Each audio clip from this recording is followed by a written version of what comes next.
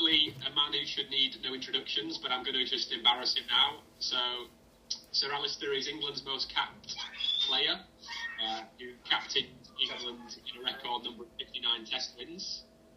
He was also England's leading run scorer, and the youngest ever player to complete 12,000 Test runs. He had a record 33 Test centuries and was the first England player to take part in 50 Test victories. And away from all the records, Alastair hopefully should be a great example to all you youngsters on how to maximise your talents, and has some great insight into leadership and the importance of mindset in professional sport, which hopefully some of your questions should cover. He's also a great example of a well-rounded person as well as athlete. So for you guys, a few of you are probably 13 years old. When Alastair was 13, he received a scholarship to Bedford School, not for his cricketing prowess, but for his success in music. And he spent his days when he wasn't playing cricket helping out, getting his hands dirty on the family farm, which he's been chasing turkeys around this morning. So a pleasure to have him as a brand ambassador, and I'll pass on to Mr. Borrington, and I'll mute myself now so you can ask questions directly. Brilliant. Thanks very much, Luke. Just to echo that, a huge welcome to Sir Alastair Cook. It's an absolute honour for you to join us this afternoon. It's been the talk of the school for the last week or two, so we are very grateful for your time, and we look forward to hearing some of your stories in the next hour or so. So I'm going to pass straight to the Year 7 classroom with Mr. Dobson. I think we've got a couple of questions from there to get us underway. Yeah, we do indeed. We're going to go to George first. George, what's your question? What impact do you feel school cricket had on your development and your career? Oh, great question, George. I think a huge amount of development. So I played a lot of school cricket. I played at Bedford School from 13 to 18. I played in the first team. So when I was 13, or actually I'd been 14, in my first year at Bedford School, I played in the school first team at 18. So I actually wasn't picked for the first game. They picked the master in charge, got a guy called Jeremy Farrell, picked someone else. A young, he was 17, which is, he'd been through all the age groups, and they picked him ahead of me, which is the right thing to do in one sense. And then on the next Tuesday, the MCC turned up one short, so I got dragged out of double biology, anything to get out of a science lesson, and they said, "Do you want to come and play for the MCC against the first team?" I was like, yeah, of course I do. Anything beats doing this. And I actually scored 100 in that game. So against the school first team, I scored 100, and then I played in every fixture there for the rest of my school in the first team. So it was great because, when I was younger, I was playing against 18-year-olds, and I was 14, so I had to develop quickly. And as I got older and older, then it was like the expectation of you to score runs, and deliver and do well. So, I loved it. Obviously, Bedford's a great school, lots of facilities, and I realised how lucky I was to go there. But school cricket played a huge part in my development, there's no doubt about that. Thank you. Erin, next question. Throughout your whole entire cricket career, which game was your most memorable? Which game was your most memorable? Oh, that is a very tough question. Am I allowed 3? Yeah. Okay, thanks. Probably the first one would be in 2010 when we were playing the Ashes series away from home at Brisbane. The first game of the series, obviously a massive build-up. We was taught that we could do quite well. We're playing at the Gabba, which is the kind of up in Queensland, a very tough place to do very well at, and I think we got 260 odd, and then Australia got 490, 480. So we were behind, quite a long way behind going into our second innings, and we managed to get 517 for 1 in the second innings. So Andrew Strauss got 100, I got a double 100, Jonathan Trott got 100.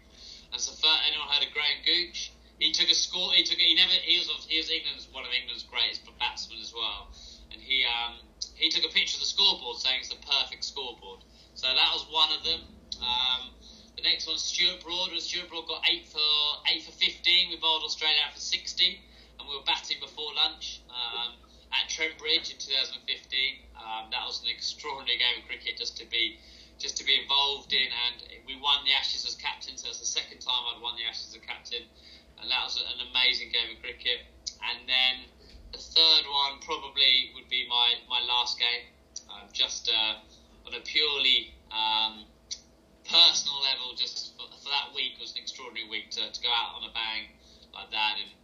score 100 in your last ever game. So they're my 3 games. If I go back and play those 3 again, they'll be my 3.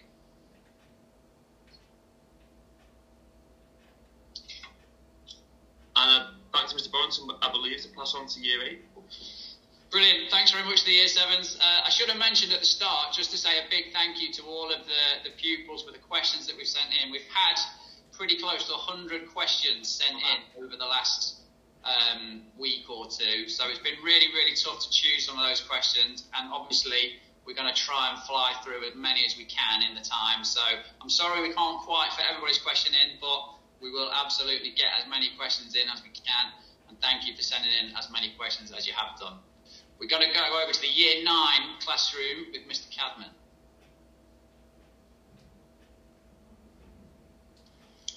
Okay, thank you, Mr. Barrington. We're off mute now. Hopefully you can hear us. Right, Harry, first question from you.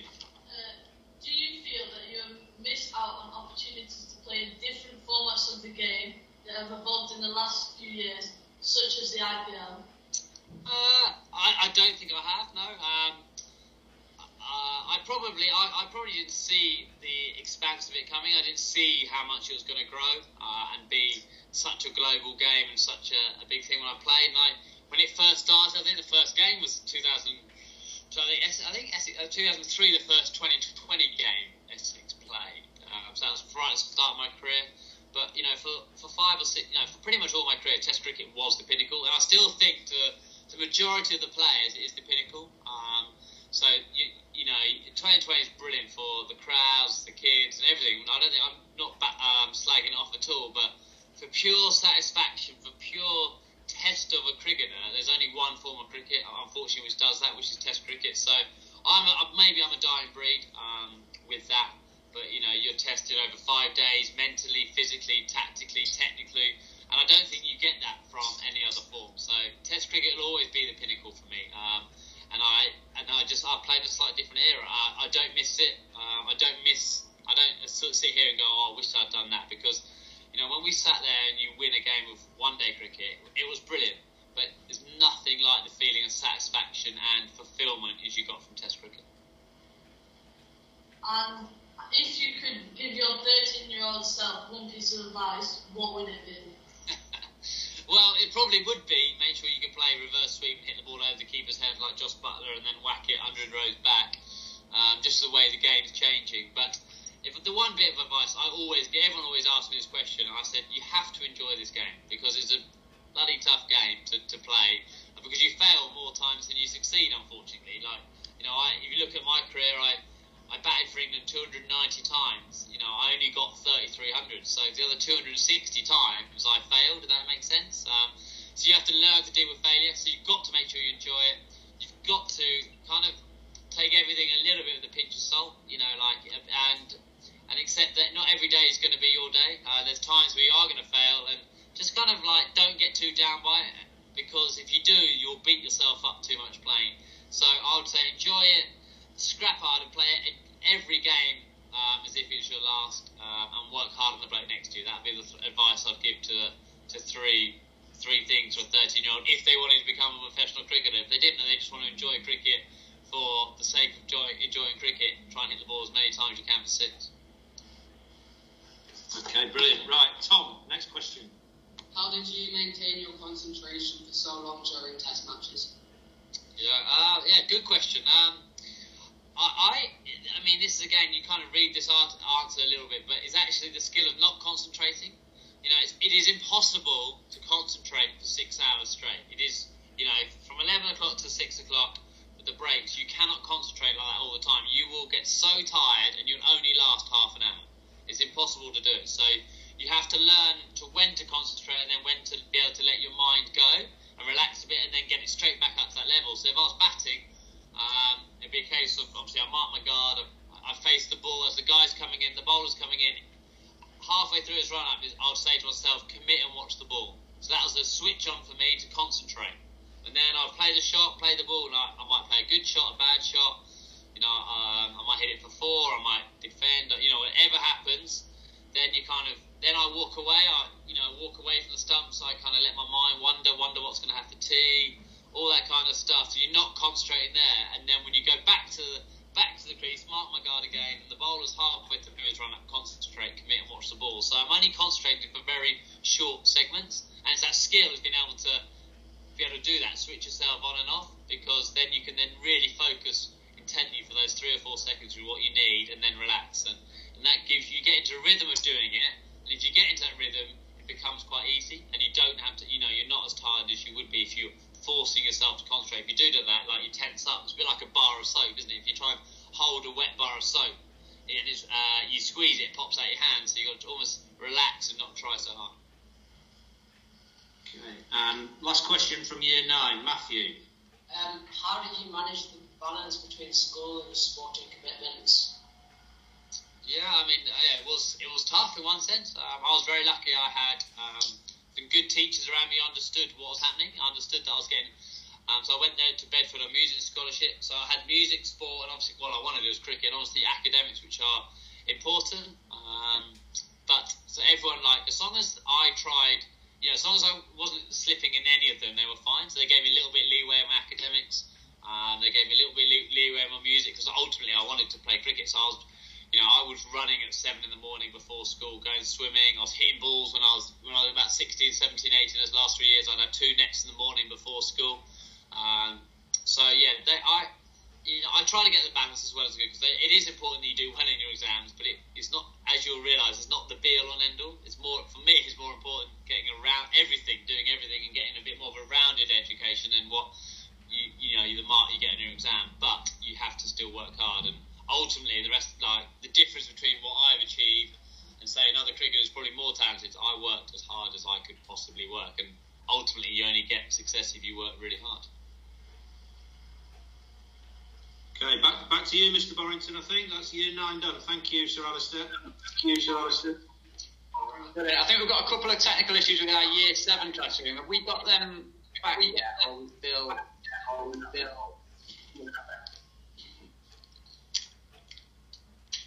Hopefully Mr. Dobson is working on bringing them back as quickly as we can.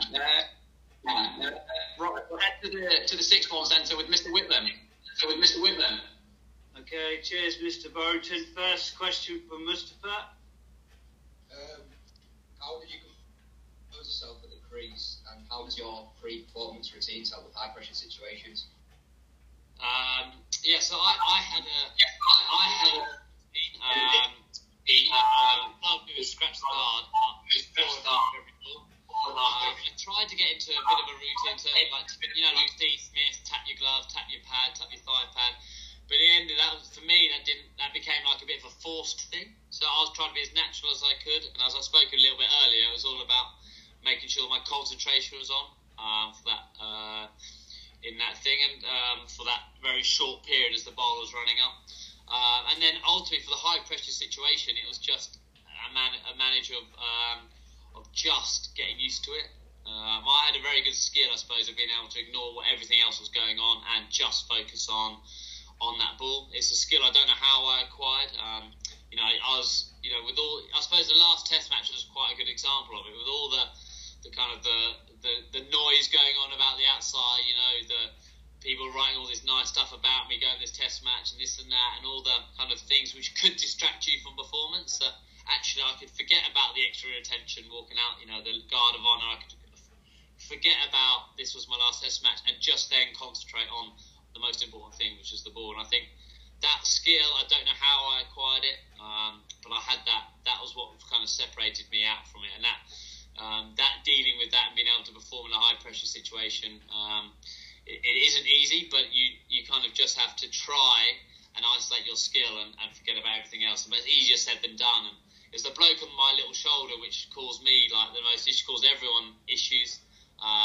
The bloke who's always telling you can't do this, you can't do this. Your relationship with him is so important to deal with high level success under pressure. Okay, second question from Josh. So, who were the best and worst players to share a dressing room with? Here we go, into the proper stuff now. The worst player to just share a changing room with would have been. There's no thing. Okay, you had different kind of players, right? he had a Jonathan Trott style player who everything was totally organised. I mean, I'm talking obsessively organised. So all his gloves would be like, he numbered his gloves 1 to 7, however many pairs he had, all in order. Shoes all in order, his bat in order. Everything was immaculate. And then you had, say, the Freddie Flintoff where every pad was everywhere. I mean, his pad was there, his glove was there, his bowling boot was over there. So that's kind of how a dressing room lived, in terms of you had your neat and tidy, and then you had your blokes who just didn't care where their kit was.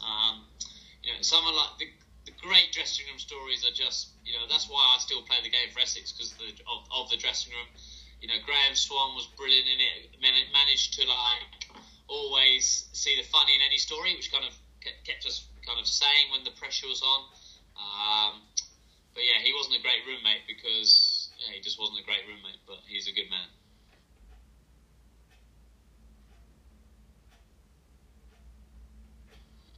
Okay, then third and last question from Louis. You're on 96 in your last test. Was that the most nervous you've ever felt? And did the buzzers ruin the moment, or were you just relieved to get to the milestone? It wasn't the most nervous. I was probably more nervous in the 40s than the previous day, because that was the end of day 3. On the beginning of day 4, about 40 of my, well, maybe not 40, 30 odd of my friends were coming for day 4. So I was actually thinking, got to about 5:30, an hour left of batting, thinking, God, I don't want to get out now because they'll be so disappointed of not being able to see my last innings. So I was proper nervous at that last hour. That was probably when the bloke on my shoulder, I was talking a minute ago about not getting too distracted. He was probably winning that battle. In the 90s, I can't really remember it too much. I remember being quite relieved that Bumrah came back on, actually, because I know it sounds really strange. He's a great bowler, but they had off spinner who got me out, Vihari. It's not the greatest off spinner, so I can't get out to him in the 80s or 90s. I'll kick myself. So I was more nervous facing him. Then Bumrah came on. I was like, right, I'm going to be quite aggressive here. And then obviously going to 96 to 101, it was just, it saved out a lot of stress. I wasn't nervous, but I just desperately wanted to do it. I wasn't any more nervous, I should say. But no, it didn't ruin the moment. I think it was brilliant. I love watching it go past, and watching Pujara, who's not the quickest bloke in the field, try and run after it, thinking he ain't getting that, and I was getting 100. So it was a good moment.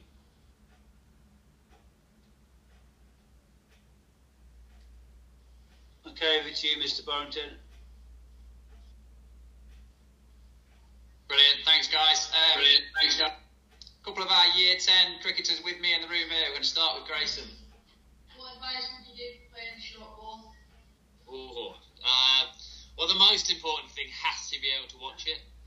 People get in trouble is when they turn their head away from it. You have to constantly watch the ball. There's a great drill for that. If you stand against the wall, literally standing against the wall, and get Mr.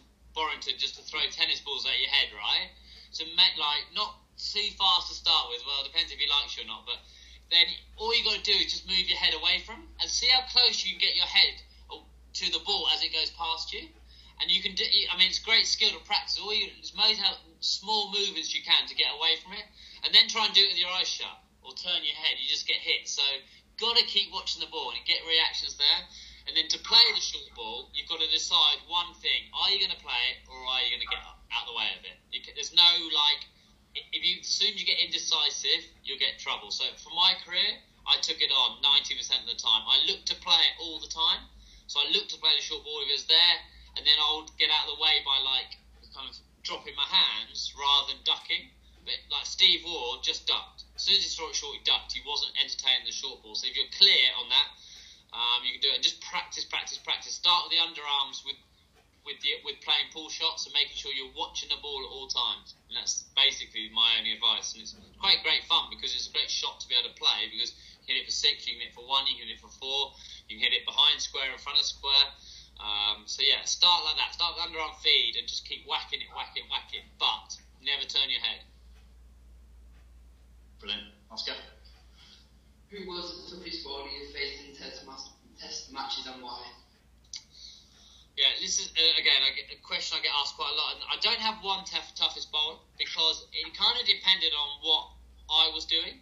So, Mitchell Johnson's quite a good example, the Australian bowler. In 2010, I would have paid any money to face him. He was bowling quickly, but I was on the top of my game, and he game. Do you know what I mean? And then suddenly in 2013, I wasn't playing as well as I'd like to play, and he was flying. And then, so in 2010, I dominated him. In 2013, he dominated me. So, do you understand? So it depended how I was playing. If I was playing really well and I had rhythm and I was in a bit of form, I wouldn't mind facing anybody. But as soon as I struggled a little bit, as soon as I was out of form, bowlers who took the ball away from me from around the wicket, so say Trent Bolt, a left armer, predominantly swung it away from me from around the wicket, or who was obviously over the wicket, left armer, but Ishaq Sharma, Morne Morkul took the ball away from me. I found that the hardest. So that kind of style of bowling, and it could be anyone. But ultimately, if I was playing quite nicely and my rhythm was in my game, then I would have faced anyone.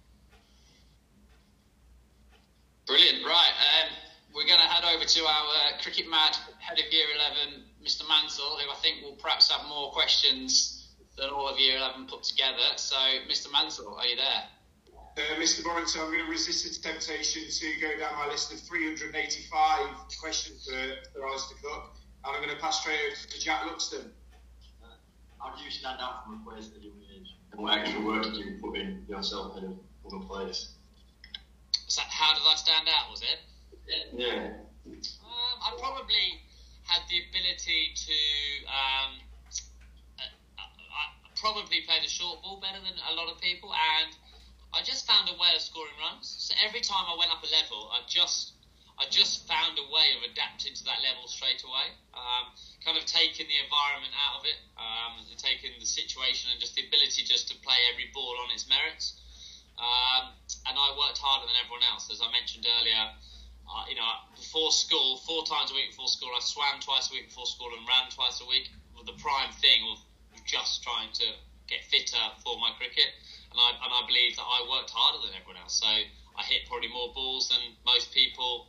I was, at the stage where you needed to, and that was as good a thing for me mentally as was for anything else. If you put all the hard work in and you know that you've worked hard on the bloke next year, I think it's a great confidence builder. So that was probably the difference for me, and ultimately I was in the right place, the right time for every little level going up. There was an injury at Essex opener when I was 18. I got to play. Injury to Michael Trescothick and Michael Vaughan at 21 when I was in a bit of form, and kind of got to play. So that's kind of a bit of luck, but right time, right place, and managed to play to the top of my ability under pressure.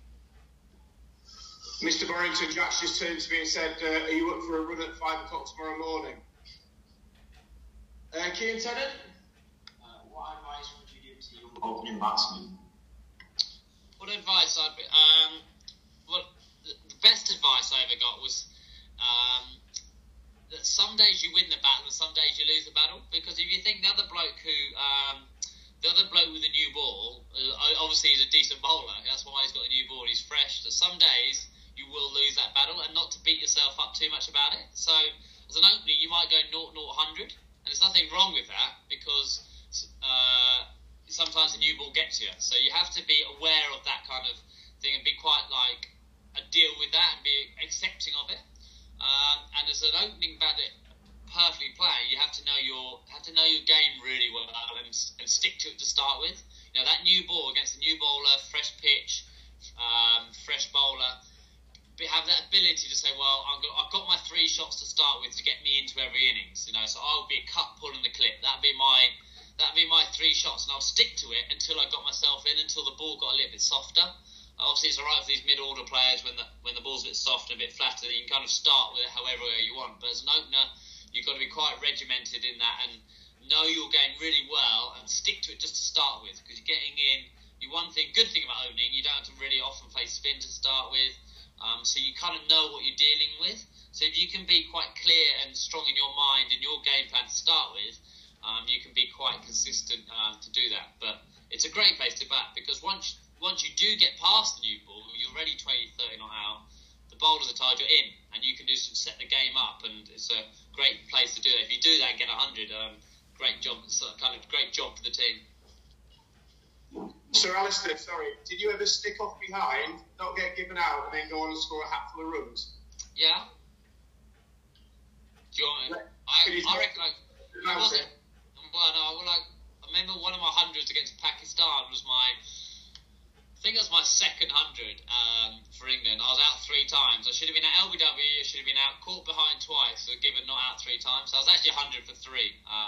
The DRS would have proved it, but some days it's just your day in it. I walked once in a game of first class cricket in 2004 against Derby, and Ronnie Irani walked down and said, at the end of the day, he said, "Why did you walk?" I said, "Well, I was out." He said, "Well, that's fine, but if you give yourself out, and then when the umpire gives you out when you're not out, you're decreasing your odds of scoring runs. So just wait for the umpire to give you out, and if you get away with one, you get away with one. If you are out when you're not out, it kind of evens itself out. So that was kind of my mentality. But then you can't throw your toys at the pram if you get a bad decision, because there's a few times you nick behind, you stand there and you get given not out, you kind of realise you've got a bit lucky. But so it kind of swings in roundabouts, but definitely let the umpire do his job. Thank you. Back to Mr. Borrington. Thanks, Mr. Mansell. I was pretty sure you'd be the first member of staff to throw in your own question, but I'm sure you're going to be closely followed by Mr. King, who's over with the Year 8s. Yeah, thank you, Mr. Borrington. This place is bouncing in here. There must be 30 people in here. They don't tell the COVID compliance officer about that. Belle's going to come up for the first question, so I think she's the first girl to ask the question. So over to you, Belle. Nice and loud, please. How important has your mindset been to you for what you've achieved in your career? My mindset? Yes. Yeah, I mean, that's what's probably made the difference for me. Like my mind and being able to deal with the bloke on my shoulder. So the bloke who always talks to you, who's always negative for me, always says you can't do stuff.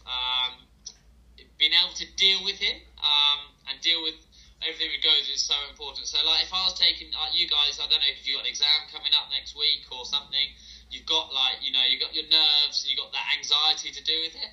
It's just your brain telling you you're ready for it. Your brain's telling you that's a normal reaction to when you put yourself, a human reaction under pressure.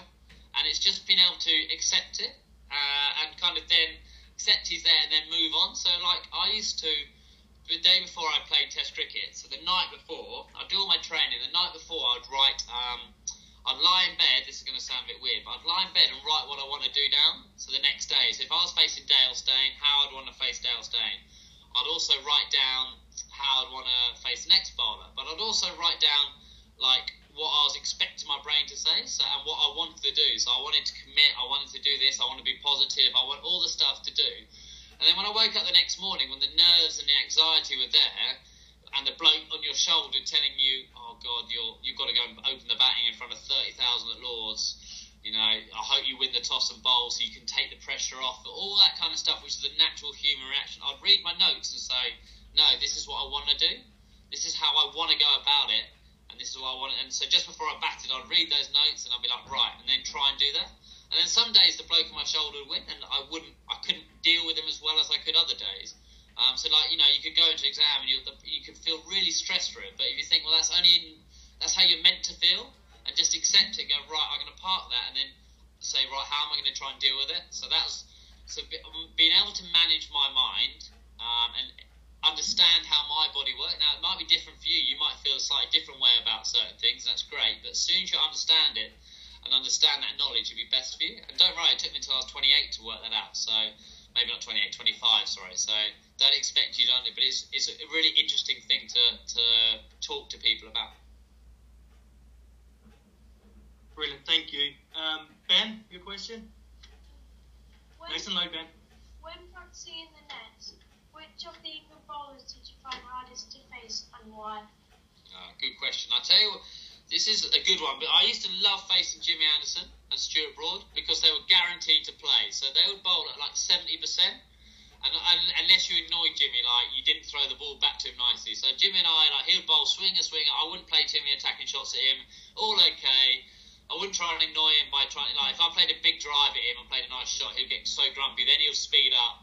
Broadie was fine. Broadie was in his own little thing. But the worst bowlers were, as a captain, you'd pick 12 for a team, right? So you're in a Lord's Test match, you'd pick 12, and the extra person would always be the extra bowler. And the coach would always put me in against those two bowlers who were who are trying for their spot. So it could be Stephen Vinn and Mark Wood. Okay, they could be vying for the third seamer spot. So they would bowl the speed of light, try and knock your head off. And you think, oh God, they're like trying to prove a point. Let me play me, play me. So that's kind of, I had 59 test matches of that really. So it wasn't anyone in particular. It was when you're trying to face that bowler who was trying to get into the team. It was an absolute nightmare. But Jimmy Anderson, I hate playing against him for Lancashire because he gets me out all the time. But you don't like Lancashire a lot because you're Yorkshire, so it's fine. There's a few Lancashire fans in here, Sir Alastair. All right. George. You're one of them, by the sounds of it. No. Yes. George.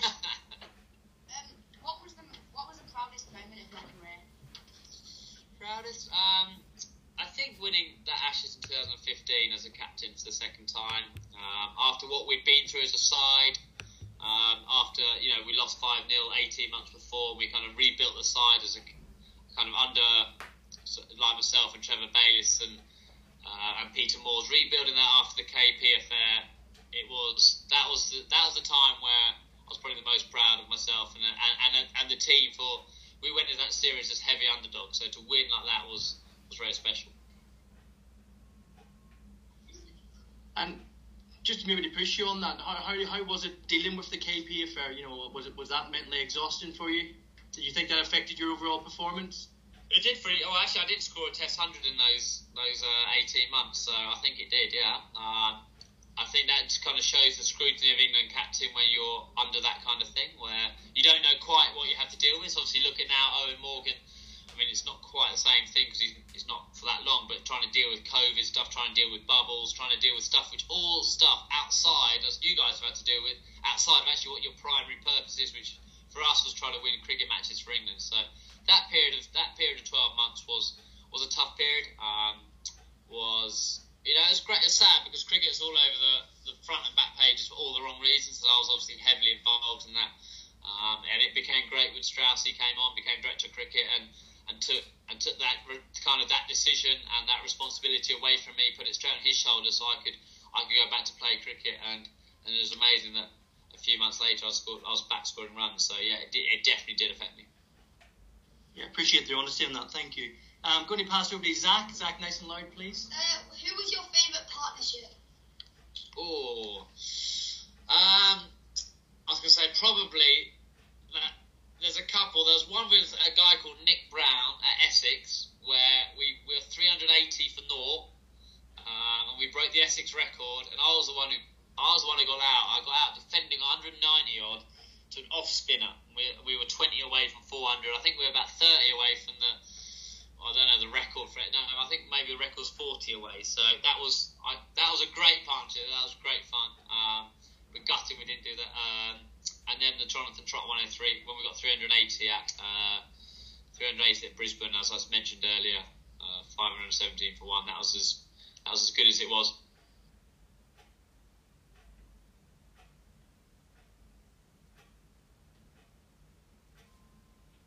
Hello. It's gone quiet. Well, the internet's gone. Sorry, I fixed it, don't worry. Sorry, thanks for that. I'm going to pass over to Max Chaplin. What was it like getting bowled first ball of the innings against Australia? The Ryan Harris? Yep. Well, luckily it was second innings, so I wasn't on a pair thing. What I was talking about earlier, some days as an opening batsman you get the other bloke bowls a better ball and you can't do anything about it. Do you know what? You sit down there, you take your pads off, and knowing that if you bowled that ball 1,000 times at me, I would never have been able to hit it. So it didn't matter if I was on 0, 100, 120, 70. A ball which swings in, nips away, and then swings as it passes my bat as well, and clips the top of off stump. I'm never hitting that. So actually, you put your pads down. After all the Aussies are shouting at you, all the Aussie Perth fans are shouting at you, you put your pads down and you go, actually, I can't do it. You can only smile at that. You can literally, I remember probably laughed at it because there's nothing you could do. Brilliant, thank you. Max is one of our high achievers here in cricket. I'm sure he's going to get plenty of those for his balls, so don't worry about it. Next one, Jamie.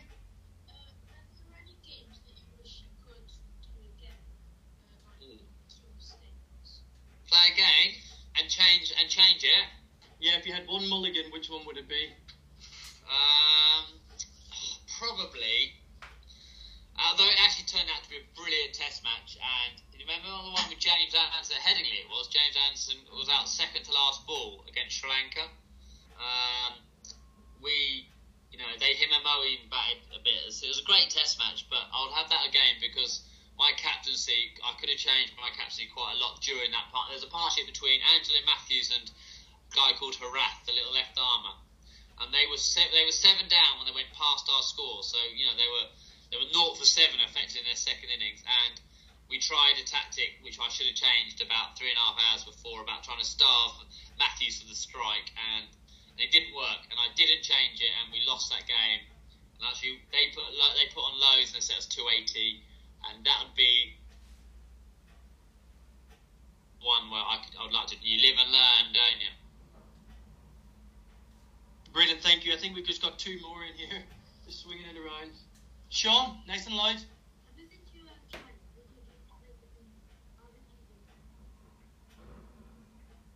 I'll just reiterate that. Was it always your dream as a child to become a professional cricketer and captain England? It was definitely to become a professional cricketer. To captain England, it wasn't my dream, if that makes sense. I never even thought about that or never even aspired to it. That kind of just happened. But yeah, I remember saying to my mum and dad at probably like 8 or 9, I want to become a professional cricketer. And actually, ironically, like when you sign your first deal, I signed when I was 18 when I just left school for a summer contract, and my dad came up to me and said, "Congratulations, you've become a professional cricketer. You realise your goal, but you obviously want to achieve a lot more than that. You don't want to just be the bloke who plays for a year or so and then goes off because But I've lived the absolute dream to say that that's what I wanted to do, and to make a living playing cricket and playing for your country as many times as I did. I mean, I still had to pinch myself to realise how lucky I was to achieve that. Brilliant, thank you. And just one final one for me, Sir Alastair, if you don't mind. How did you make the decision to step away from, you still obviously scored a century, you're still top of your game. How did you make that decision to actually say, I'm going to step away now from the international game? Well, yeah, I think that century is a little bit of a lucky moment. I was struggling for about 18 months in terms of, motivation is not the right word, but as I spoke, I always trained harder than everyone else. I always did more, and I always had something to achieve. And I got to a stage, probably about 6 months after I handed the captaincy back, that I struggled for a little bit for that. And I saw psychologists to try and get new goals, to try and give yourself something to kind of keep going. I suppose like Jimmy's, I find it amazing how he's kept going, but I didn't have that desire to do it ultimately, and I lost that edge. And it's a very sad thing to admit to yourself. So, I saw someone about it. I spoke to the guy who's worked with me all my career on the mental side, and we tried to work things through, and ultimately nothing was. And it became to the fact where you had to look in the mirror and go, do you know what, it's time to step away. I wasn't actually that good for about 18 months. I got a couple of big double hundreds, which kind of like hid a few things away, and I looked in the mirror and I was like, right, it's time to go. And it was actually a very easy decision in the end, and it certainly lifted a bit away from me, and it probably freed me up to play as well as I did in that last game. But I have absolutely no regrets about it, and it's given me a couple more years at Essex. Life moves on in a different way, and I look back now with great fondness to that, and knowing that the last time I ever played for England, I got 100, England won, and James Anderson took a wicket the last ball to become the world's leading seamer. I don't think it's any better way to move on than that. No, brilliant, thank you. Yeah, it's not a bad way to finish, is it? I'm just going to pass it back to Mr. Borrington. Thank you. Brilliant. Right, we did lose them a little bit earlier, so we're going to go back to Mr. Dobson in the Year 7 classroom. Cheers. Question from Harris Hussain, who can't be here this evening, but I'm sure he'll be keen to listen back. Which was the toughest country to play against, and which overseas conditions did you find the most challenging? Toughest overseas conditions. I think it is so hard to win in the subcontinent in general. So winning in India when we won that time in 2012 was an unbelievable achievement. historically how hard it is for English sides or any side to go there and win, because it's such a different condition. That's what I suppose Test cricket. Why I love the game so much. Like you can put a football pitch kind of anywhere. Okay, it might be slightly different in temperature, but the football pitch stays the same. It's the same kind of game. But actually, the skills you need to succeed in the subcontinent compared to Australia, compared to England, are so different. But you have to be able to master that. I think is like why it becomes such a test. So I'm going to say subcontinent to win, and then obviously I think Australia, throw in Australia as well, just because of the history and the tradition of it. Thank you. And over to Adam. How did you become the best batsman in the world? What's that, sorry? How did you become the best batsman in the world? Well, I actually never became the best batsman in the world. I got to number 2. That's as close as I ever got. I got to 2 for a bit. But I got lucky. As I said earlier, I worked very hard. I was relentless on it. I was very clear on what I wanted to do. And I knew my game pretty well. So I was quite a limited player. Still am quite limited. I don't have all the shots in the world. So someone like A.B. de Villiers or Virat Kohli, I was quite limited, but I made the most of that. And I was like really determined to score runs, and never. Once I got in, it's like, right, no one's getting me out here, and I've got to make them pay. Because there's enough times where I didn't get in. So that's kind of that stubbornness and determination kind of separated me, I suppose, from the rest. And over to Isaac. What was your favourite grounds player? My favourite? Ground. I have to say Chelmsford at Essex, really, home ground. But Lords, I think, is number 1 for me, just with the historic thing. It's an amazing ground to play at, and it feels like a cricket ground. Some of the stadiums you play at, like the MCG or I suppose the SCG now, they're more stadiums, but Lord as a cricket ground is fantastic. And I'd like to play another game at Queenstown in New Zealand, right next to the remarkable mountains. It's a stunning, literally the most beautiful ground you'll ever play at. So they're the 2 my favourite grounds. Theo? What was your favourite shot to play?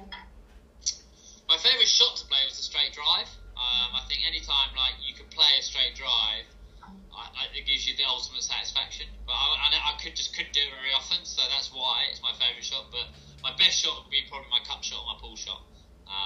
They're the 2 shots I'd be most renowned for. But I shouldn't, like, for me, I was like, I'm glad I get it, because I normally hit it for 4. But if you play a straight drive, everything's in working order, and it must be it's a great thrill for a batsman to see a bowler turn their head as it shoots past them along the floor.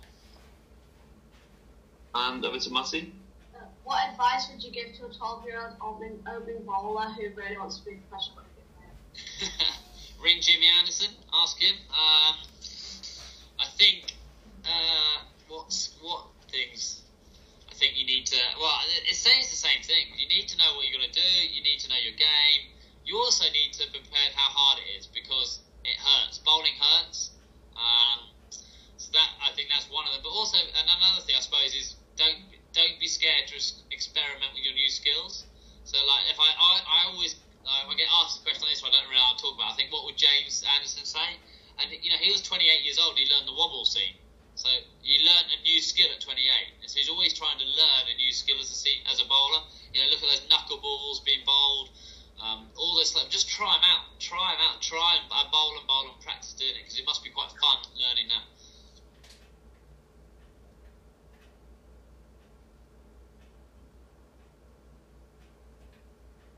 That's great, thank you. I'm not sure if we've frozen, if you can hear us, but that's it from Year 7, so back to Mr. Borrington.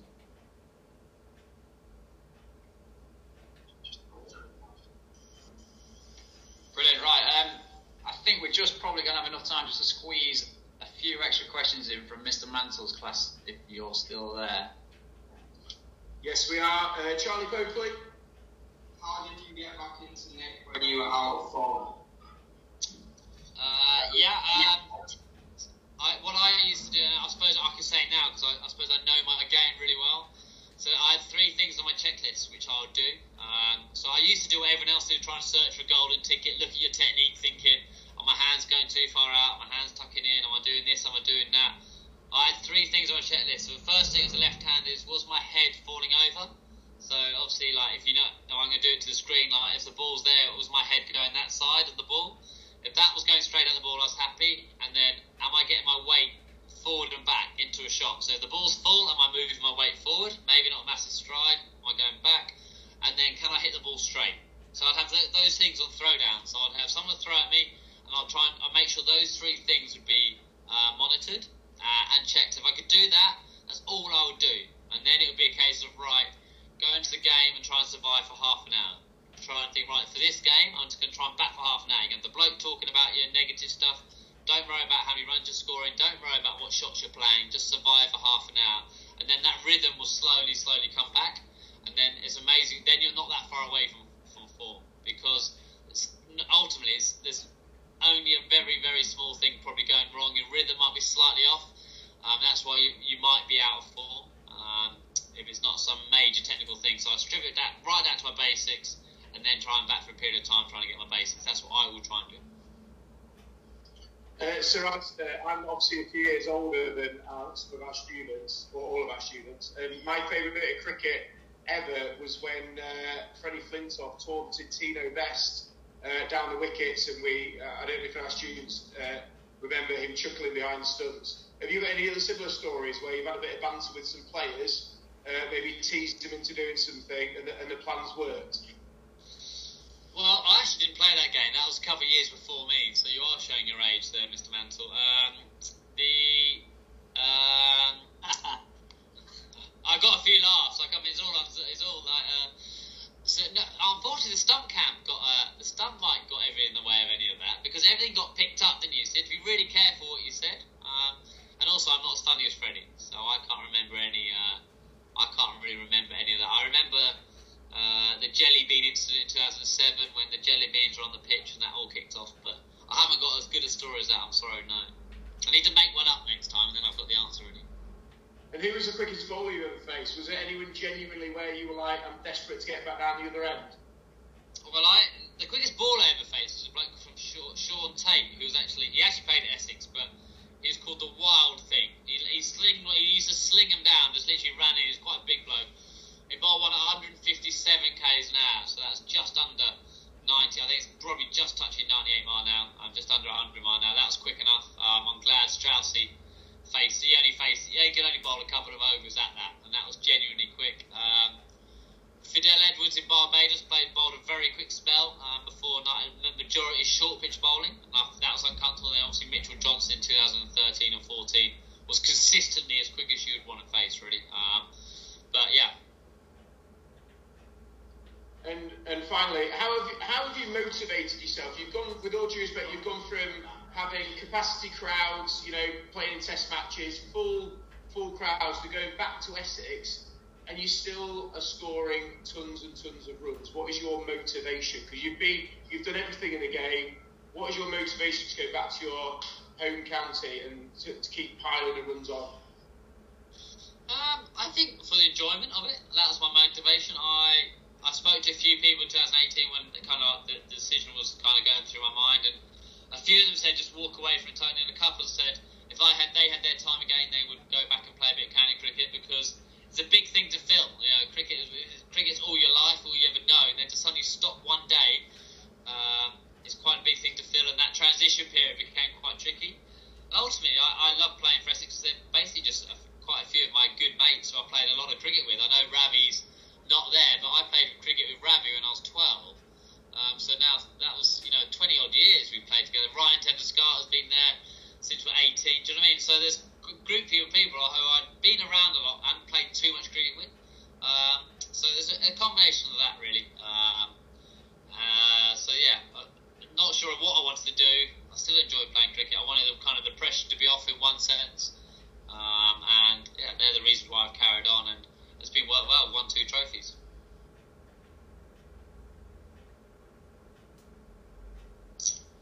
Still on mute, Mr. Mantle. Yeah, that's a positive, Sir Alastair. It's good when he's on mute, if I'm being honest. Obviously, our resident professional cricketer, Mr. Borrington, played first-class cricket for Derbyshire. Can you reveal your plans? He said that he always had the wood over you. can you reveal your plans about how you would bowl to get Mr. Borrington out? Because there's a lot of kids that bowl at him in the nets in the summer and can't get him out. Do you know any of Mr. Borrington's weaknesses? Because he claims that you know a few of yours. Well, I mean, mine are fairly obvious. You just bowl on an off stump and then you're done. Like, bring me forward and I'm done. I'm trying to, when you recognise thinking, I definitely reckon now it works out why. We never lasted long enough. We didn't have to bowl, just bowled straight.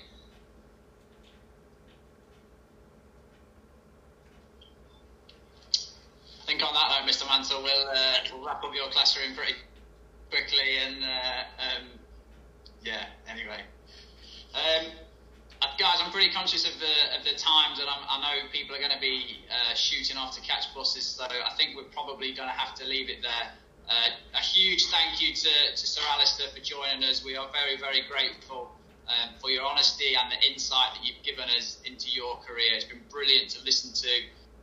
There's been over 100 kids around our school listening, so thank you very, very much for your time and the way you've answered the questions. We really, really do appreciate it.